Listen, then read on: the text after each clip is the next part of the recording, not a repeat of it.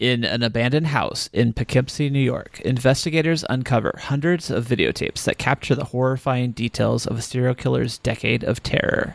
This is based on a true crime.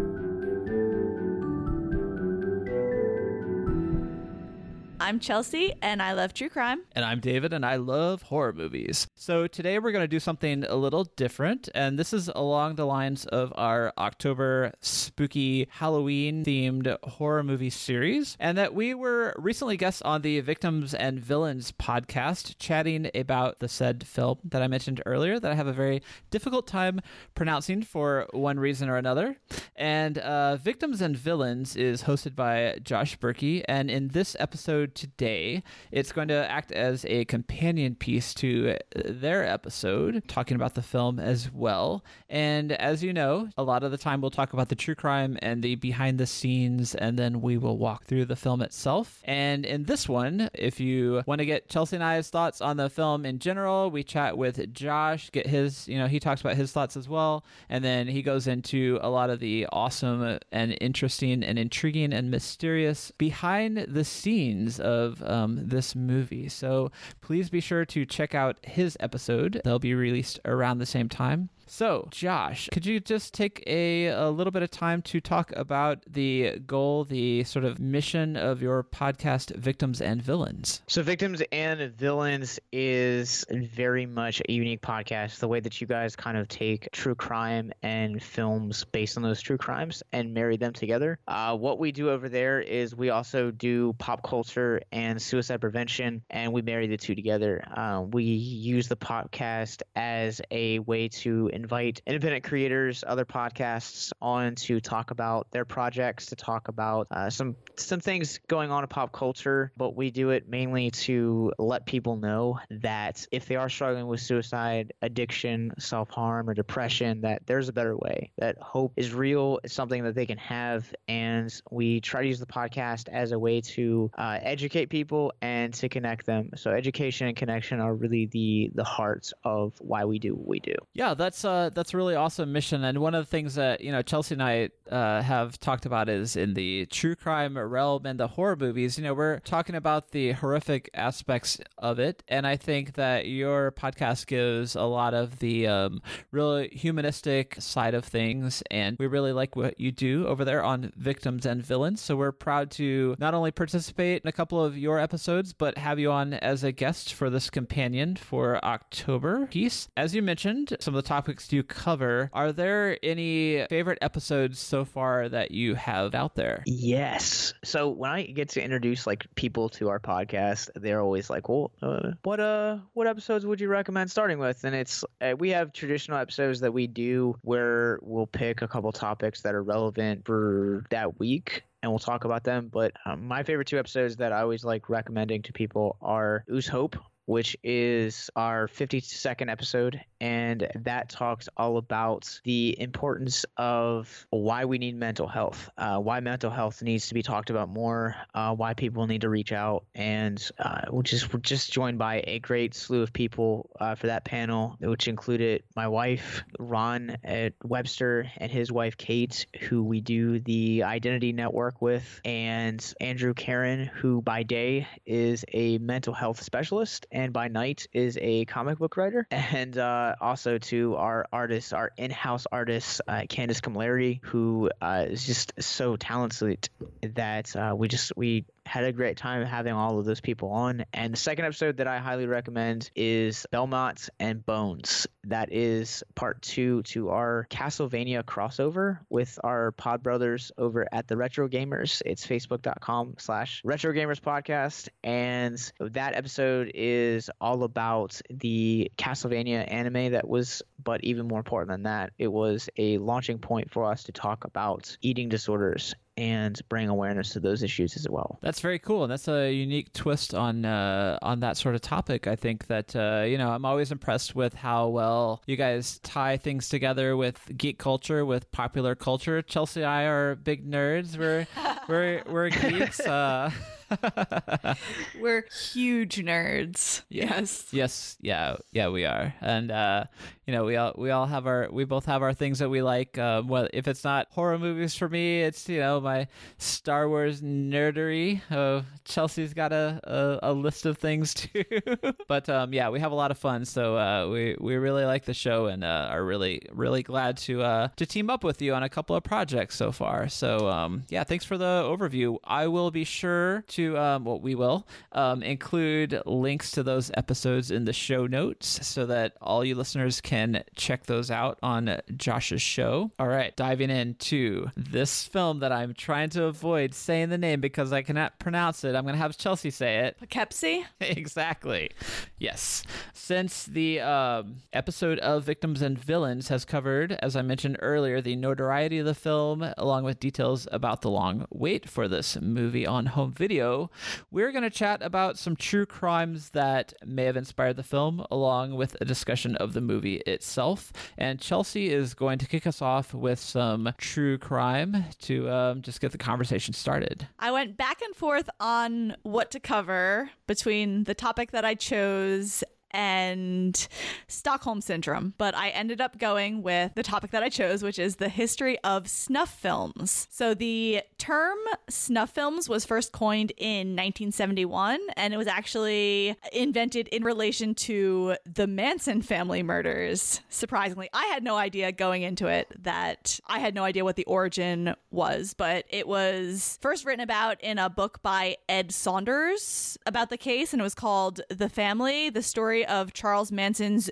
Dune Buggy Attack Battalion. And in this book, he claimed that the family may have made what he at first called brutality films, but later ended up calling snuff films. And these were only rumors. There's no evidence that these films actually existed, other than the fact that the family did own 3 Super 8 cameras and they had stolen an NBC truck.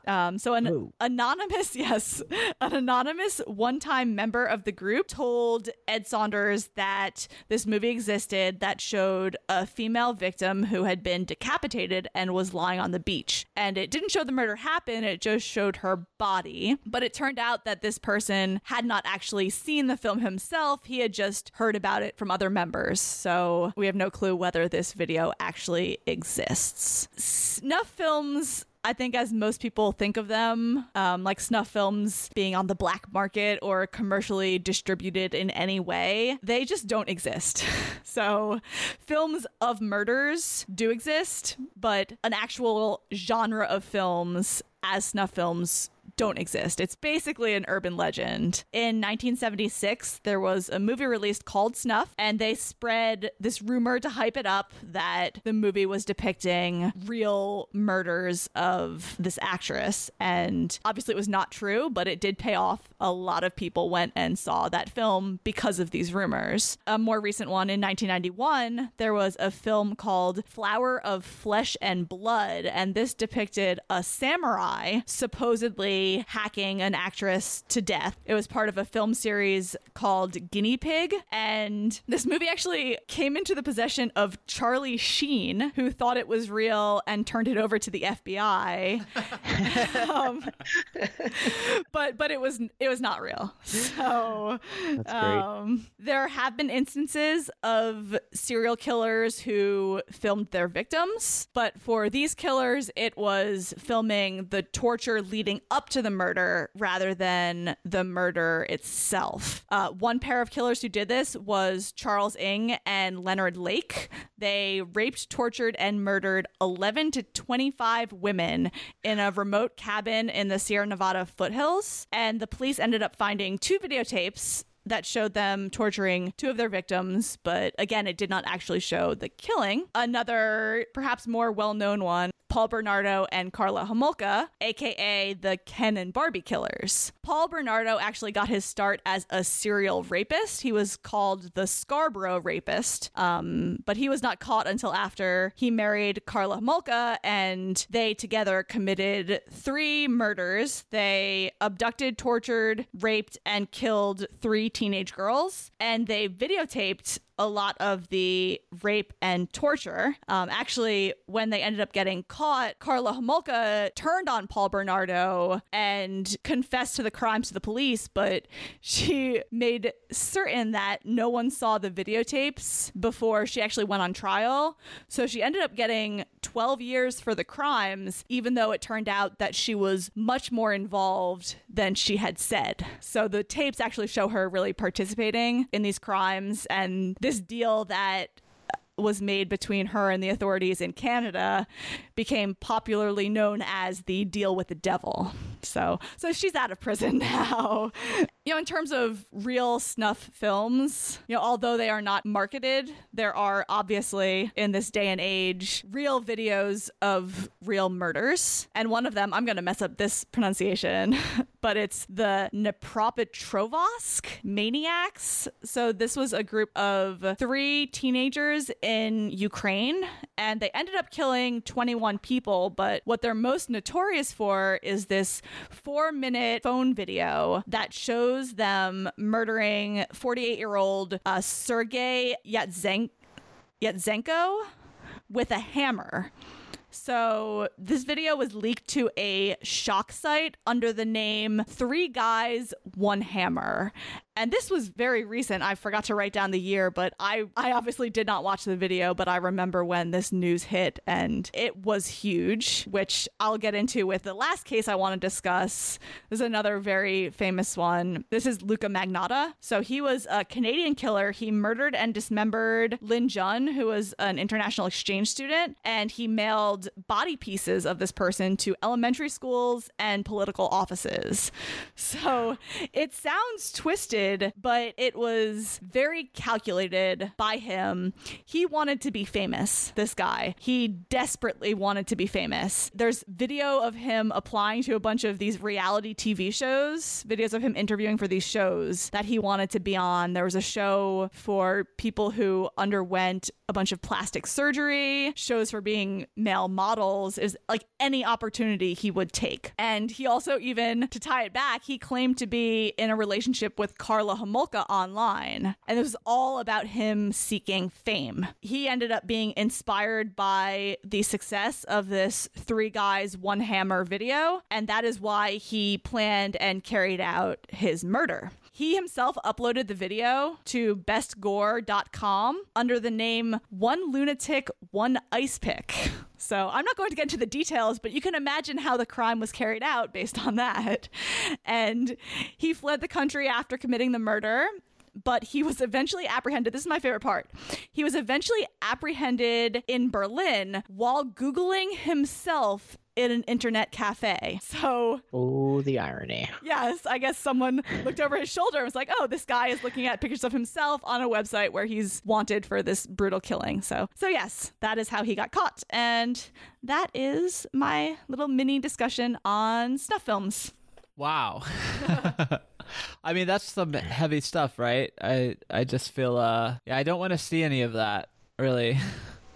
So I always was kind of led to believe that snuff films essentially were like a more violent version of pornography, where you would essentially see a woman raped and murdered. Is that a wrong assumption? Not necessarily raped. It is just anyone being murdered. So it's a video of someone being murdered essentially is a snuff film, but I feel like we think of it as a commercial product, and it's really not. And I think that saying it's a more violent version of porn, it's entirely separate than porn. Porn is fine. I think there can be a sexual aspect to a snuff film, but it's really about the murder. It doesn't matter, I think, who the victim is or how it's carried out. It's just a murder on film, was my understanding. Learn something new all the time. All right, so keeping in line with that topic of real life snuff films, we're going to dive into a discussion of Poughkeepsie tapes, which are a series of tapes that were found by a serial murderer in New York. And, one of the things we like to do on the show is discuss our first impressions of the movie. This film was initially very difficult to get a hold of. As told in the episode on victims and villains, we go into detail. Josh talks about, the challenges the studio had bringing this film to market.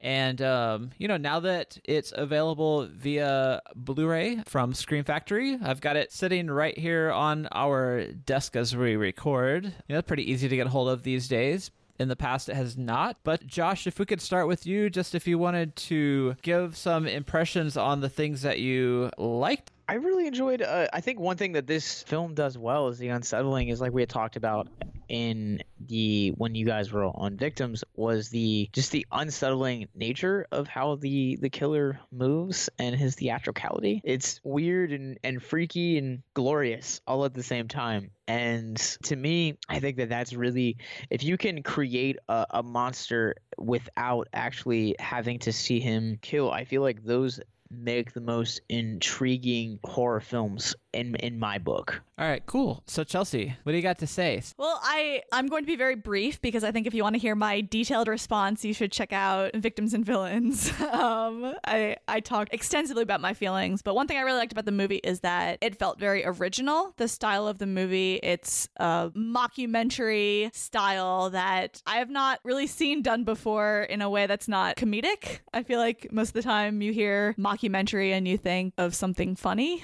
but this movie is very much not funny, but it's interesting. They follow kind of this style of a documentary interviewing FBI agents and family of the victims, interspersed with little news segments and obviously bits from the tapes themselves. So that was one thing that I did like about the movie. All right, cool. Yeah. I think you both mentioned a couple of things that stood out to me about the film that were positive in terms of, Josh, you mentioned the theatrical villain.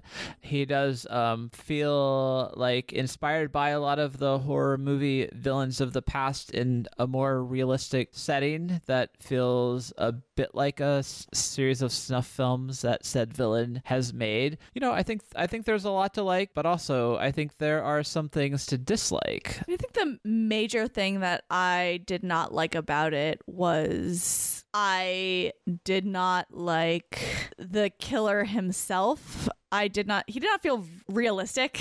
As someone who reads a lot about true life serial killers, he felt cartoony. I want to say, so the saying like a man's man, right? He felt like a serial killer's serial killer. He was like the idea that a serial killer would have of like the perfect serial killer where he's really smart, and as we'll get into in the plot, he somehow makes his victim fall in love with him. It felt like a fantasy that was not my fantasy. So I did not like that about it.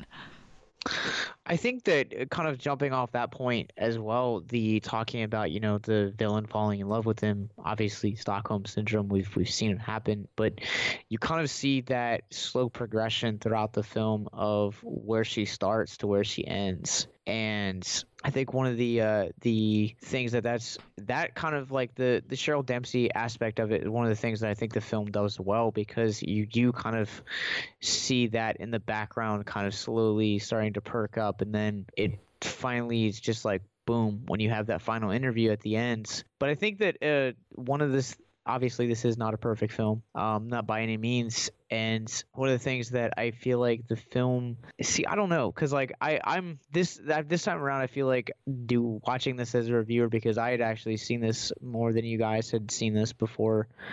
I think that this film is like David said, it's content wise, it's one of the hardest films to get through. But yeah, I don't know, like content wise, because I feel like to me, like I loved the original style of this. I really dug the music of it. Like there's not a lot about this film that I didn't like.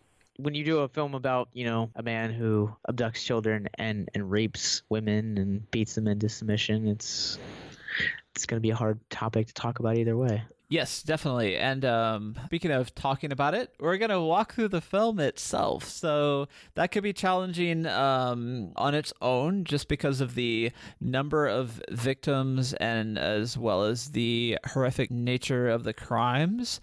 So there's a laundry list of victims in this film that we slowly learn about as they go through the tapes, as we talk to the investigators behind this case in particular.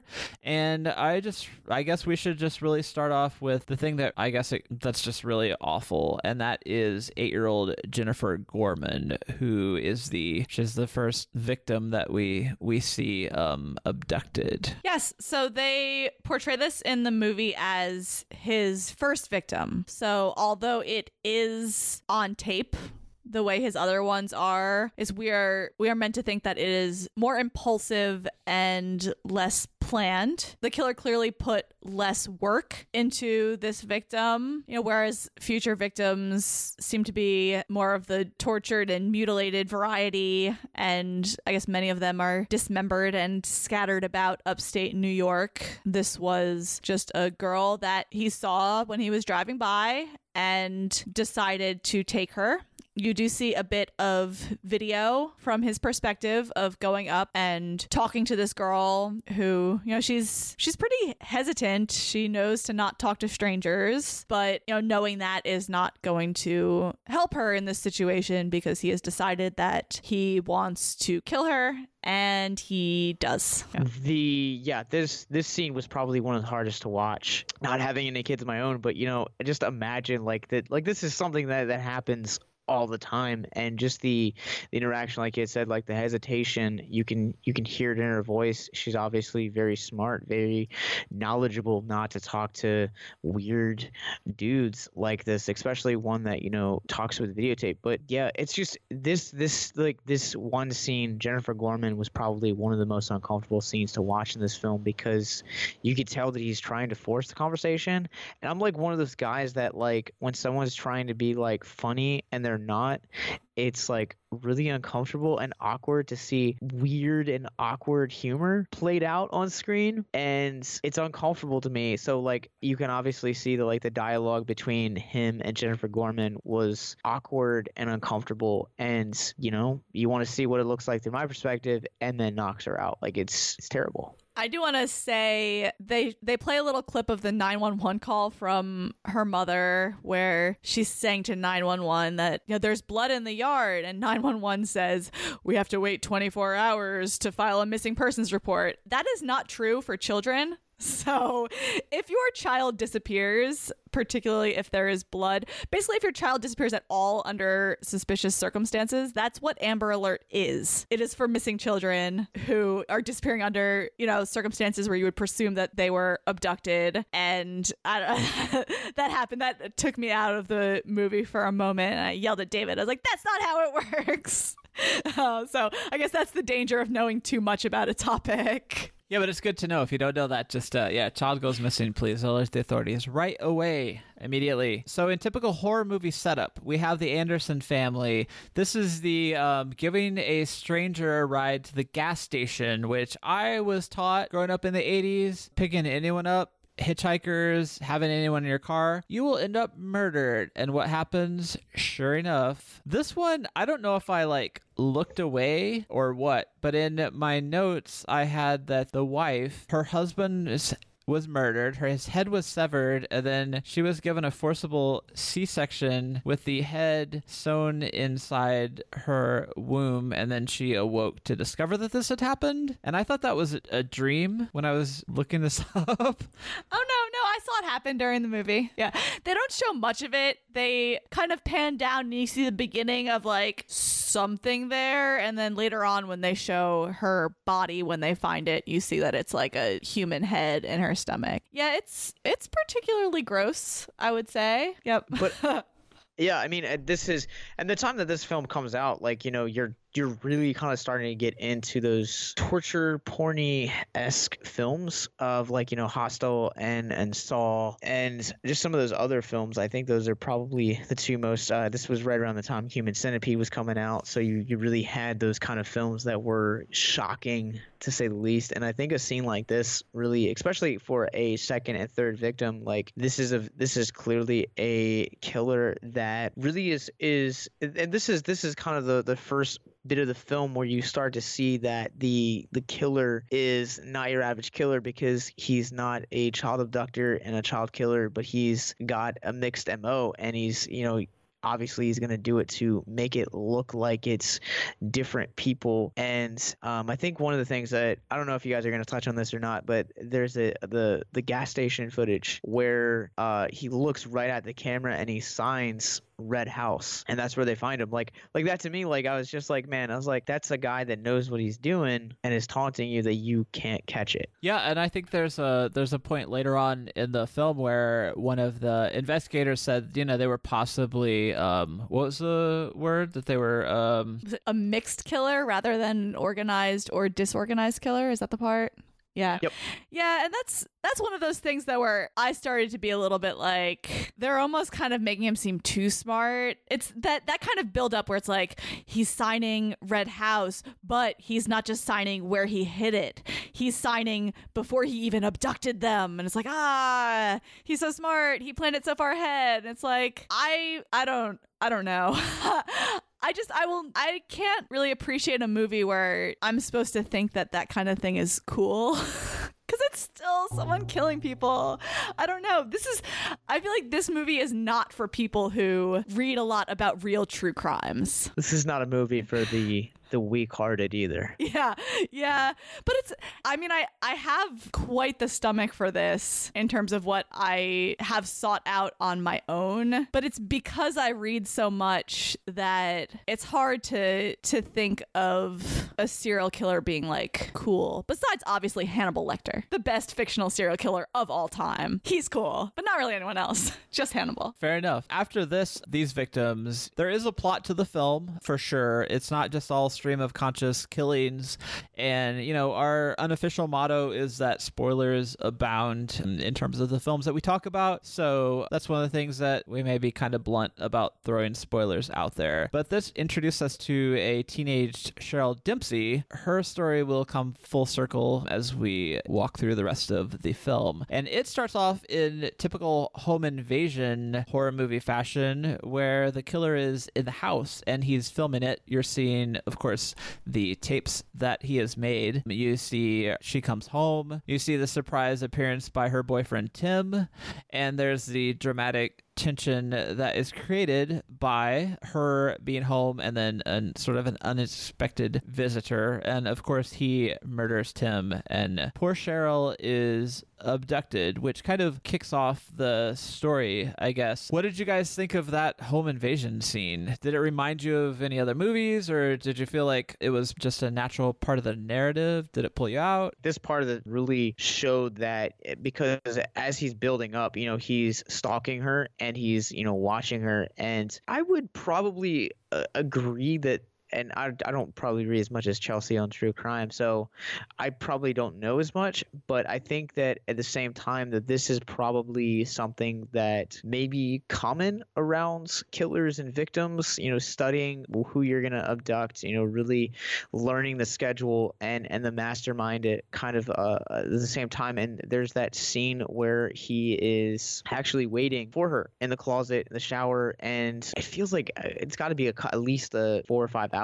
to pass that he's just in the closet waiting. And we had talked about on our show with you guys about the theatricality about him always wearing the masks. Like, talking about Cheryl Dempsey now, I'm kind of curious. I don't remember there ever being a time where he is not in a mask around Cheryl Dempsey, because when he's in the waiting for it, like the very brief glimpses you get of his face, he's got that plague doctor mask, like he has that, and you see that very briefly, that when he kind of turns and after killing Tim, you see that he has that mask on, and he's had it on the entire time. So I think that this dude is a patient guy. Yeah, definitely. His time is on his side. I guess the duration of the killings and the fact that he waits so long at a certain point, which we'll get to. The fact that he plans and taunts the victim's mother, so he's abducted Cheryl, and then after seeing her plea on television, he goes to visit her and he films that. Her realization at the very end of that discussion that he is the abductor, I think, is just it adds a really sick and twisted touch to the proceedings. Yeah, I agree. I think that the abduction scene, the lead up to it, I liked it. It felt very horror movie-esque. But a lot of the stuff with her was the stuff where it was pretty uncomfortable to watch. Not that it was graphic. They were pretty careful to not be super graphic, but it was disturbing. It was really disturbing. All right, so we talk about all these transitions that the killer has had. At one point, he pretends to be a police officer, and there's one of those scenes where it's like the woman that he abducts. He slowly he taunts her and reveals that he's not a police officer, in fact, and that does not occur until she is locked in the back of her car. And this scene, I mean, it was really scary, and I felt for the victim, but the whole time I was wondering, like, how did he create this scenario so that would happen? I mean, realizing that you're in the back of a police car, I think as the audience, I was like, well, she's going to get locked in there and she will not be able to escape. And yeah, that was kind of awful. He's just sort of shifting his persona, I guess, to fit the crime. So after he has abducted and, I mean, we're presuming to have murdered several sex workers, he has earned the label of the Water Street Butcher, which feels, I mean, that certainly kind of feels like a serial killer nom de plume, other than the fact that we don't hear that he has 3 first names, right? Well, we don't know his name. I'm sure that he has 3, though. All the good serial killers have 3. True. Like Charles Lee Ray, right? That's old Chucky. Yeah. That's exactly what I was going to say. All right, so now this part, we talk about shifting the narrative, shifting the persona. This is when the killer goes really hardcore and police officer James Foley is arrested. We see him tried. We see him convicted. We see that he is executed. And upon execution, we discover, well, I guess the killer reveals the fact that he created this scenario. He framed poor Officer Foley. And that's just, wow. I thought that was an interesting twist. Again, it's, all of these scenarios are building up this killer's intelligence. And I think you're meant to be especially saddened by the fact that when this happens, I guess when he's exonerated, it's the same time as 9/11. So a lot of people don't even know that not only has the Water Street Butcher not been caught, but this person is actually innocent. So a lot of people still believe that Officer Foley is the Water Street Butcher when he's not, adding insult to injury for his family. For sure. And I think that one thing that this film does really well in kind of perspectifying that into like that entire like narrative into really one brief sentence is when they're talking to the one guy towards the end. And, he was kind of talking about how when this story broke, like if 9/11 hadn't happened, it would have been the biggest story of the century. Serial killer kills cop using justice system like that. And, changing your MO to, again, this is obviously a killer that is studying his victims. And to me, I feel like one of the scariest portions of this film is the way that he studies his victims.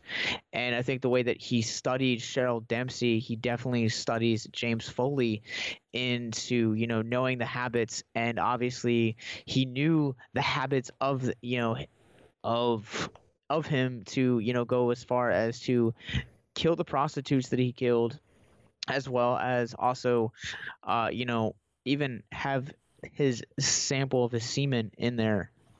And I think that set this villain up even greater. And like you say, like this is obviously like a fantastical film. Like, no killer is going to be really this smart to change, MOs up like this way, because I love that there's that one scene in here where you're talking to the FBI profiler gentleman, and he's talking about, we have multiple different FBI profiles, and he's kind of going through, and he's like 18 to 25 white male, 25 to 35 white male, 45 to 65 black male, and he's going through all of these profiles, mixed killer, organized, and he's kind of going through every aspect and every MO and every profile that the FBI has produced on this guy is conflicting with one another. And I love that the last one is he may be working as an FBI profiler, and then just freeze on that guy's face. I really think that guy is the killer. What do you think, David? Yeah? Yeah, that's what I was. Yeah, I was like really curious. It's a likelihood. I mean, they could have changed or had one of the people that they interviewed for the documentary or whatever it is that we were watching could have been one of the murderers, I mean, very likely. It's a high possibility. The gentleman was crowning that we're talking about. You never do see the butcher's hairline, so just saying that. Yeah, totally. So there's on my notes, I call this scary scene with the Girl Scouts, which elevates the tension to sort of a next level because we've started it off. This serial killer obviously has no qualms about killing children. The Girl Scouts are invited into the home, and they of course break the rule of not talking to strangers and going into a stranger's house, and that tension is elevated. And then I feel in a way by what we discover next and the fact that Cheryl Dempsey is discovered, but it is a little bit of a relief, I feel, for the audience knowing that Cheryl has been found regardless of her condition. I mean, obviously it's apparent that she is in very poor shape, but yeah, Chelsea, what did you think about that reveal? I did think it was interesting. It's hard to separate that reveal with what eventually happens to her that we all know, having watched the movie. So it's hard to be like, yay, they found her alive. But I feel like for a split second there, I was like, oh, okay. I knew fairly early on in the movie that they were not going to find out the identity of the killer. Not just because they didn't come right out and say it in the beginning, but because of the way they were building up his legend. I felt like they could not have a conclusion where they actually catch him, which, spoiler alert, they did not. But for a split second, I guess I did think maybe Cheryl would have a happy ending. So joke's on me. See, I think that kind of jumping back into right before the discovery scene, you talk about that scary scene with the Girl Scouts. Like, that scene is not like, you can feel the tension between the conversation between him and the girls, but I feel like it really elevates when what you think is a table is actually when Cheryl, obviously, she's looking at him, she has on the mask and she's on all fours. Like, that was just one of the creepiest scenes in the film. A really intense point for us to start winding the story down, where the investigators describe their work to give a post-rescue interview with Cheryl herself. So they get to interview Cheryl, and this part I felt was extremely difficult to watch. I guess it was really an indicator of just how severe and awful her time with this serial killer was. Not that we weren't all thinking about how awful it was the whole time, but just thinking about how the recovery aspect of it and the fact that it wasn't a happy ending and that it was pretty apparent that she was not going to be okay. I think it's one of those moments in the film where you obviously see the evidence of 8 years, because even right before that interview scene, she's interviewing her mother, and her mother's talking about how she kept saying when she woke up, I want to go home, and they finally brought her home after being in the hospital for a week, and she kept saying, I want to go home, because that's the kind of, you can kind of clearly see that this all of this has really damaged and broken her. And even when she's watching the interview, or even when she's doing the interview, you can see, I don't know what you want me to say, because she's been in submission for so long. Yeah, and I think that coming at that from, again, more of the true crime fan aspect, Stockholm Syndrome is a real thing. It is people who are abducted, who are held captive against their will, and they come to sympathize with their abductors. And there are many, many, many recorded cases of this. Some are more serious than others. And you see, quite a bit of the psychological torture that Cheryl has gone through.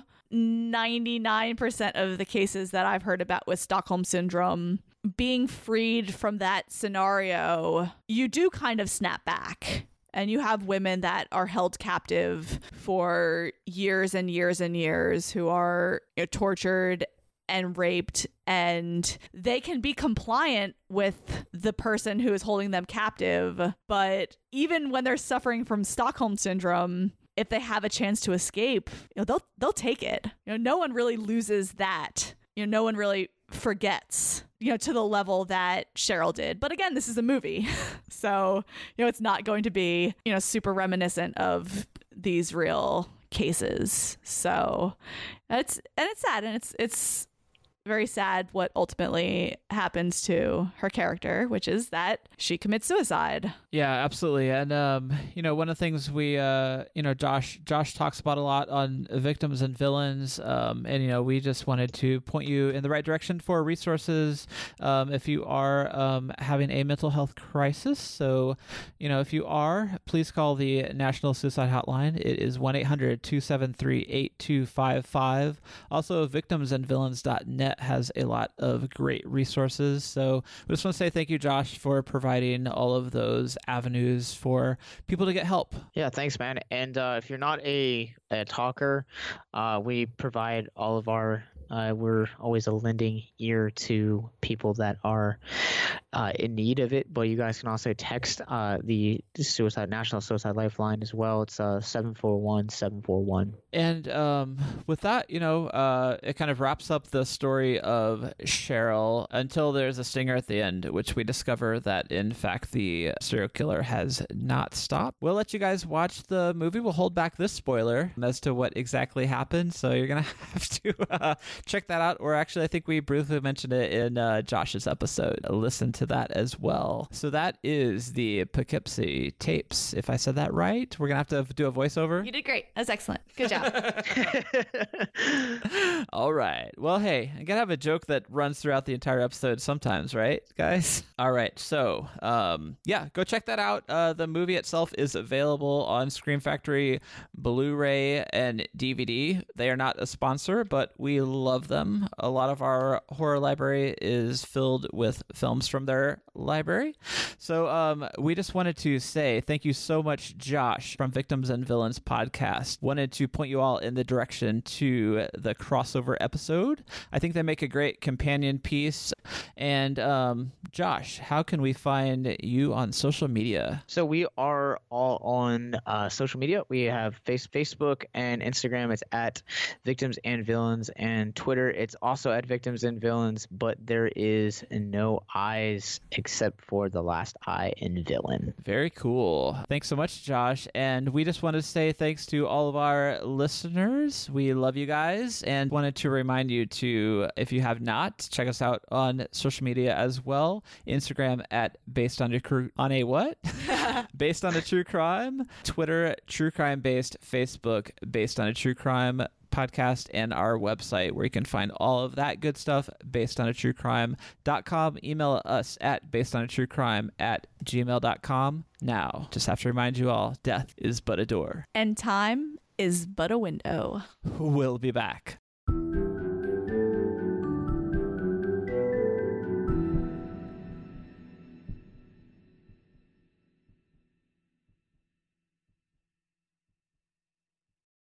Our bodies come in different shapes and sizes, so doesn't it make sense that our weight loss plans should too? That's the beauty of Noom. They build a personal plan that factors in dietary restrictions, medical issues, and other personal needs so your plan works for you. Noom doesn't restrict or shame when you want to treat yourself. Their flexible program focuses on progress instead of perfection. You don't have to give up carbs or anything. And with their daily lessons, you can learn something new about your food choices every day. After just a few days of using the app, I learned how to recognize cues for overeating and how to choose the right foods to feel full. Stay focused on what's important to you with Noom's psychology and biology-based approach. Sign up for your trial today at Noom.com. That's Noom.com. And check out Noom's first ever cookbook, The Noom Kitchen, for 100 healthy and delicious recipes to promote better living. Available to buy now wherever books are sold.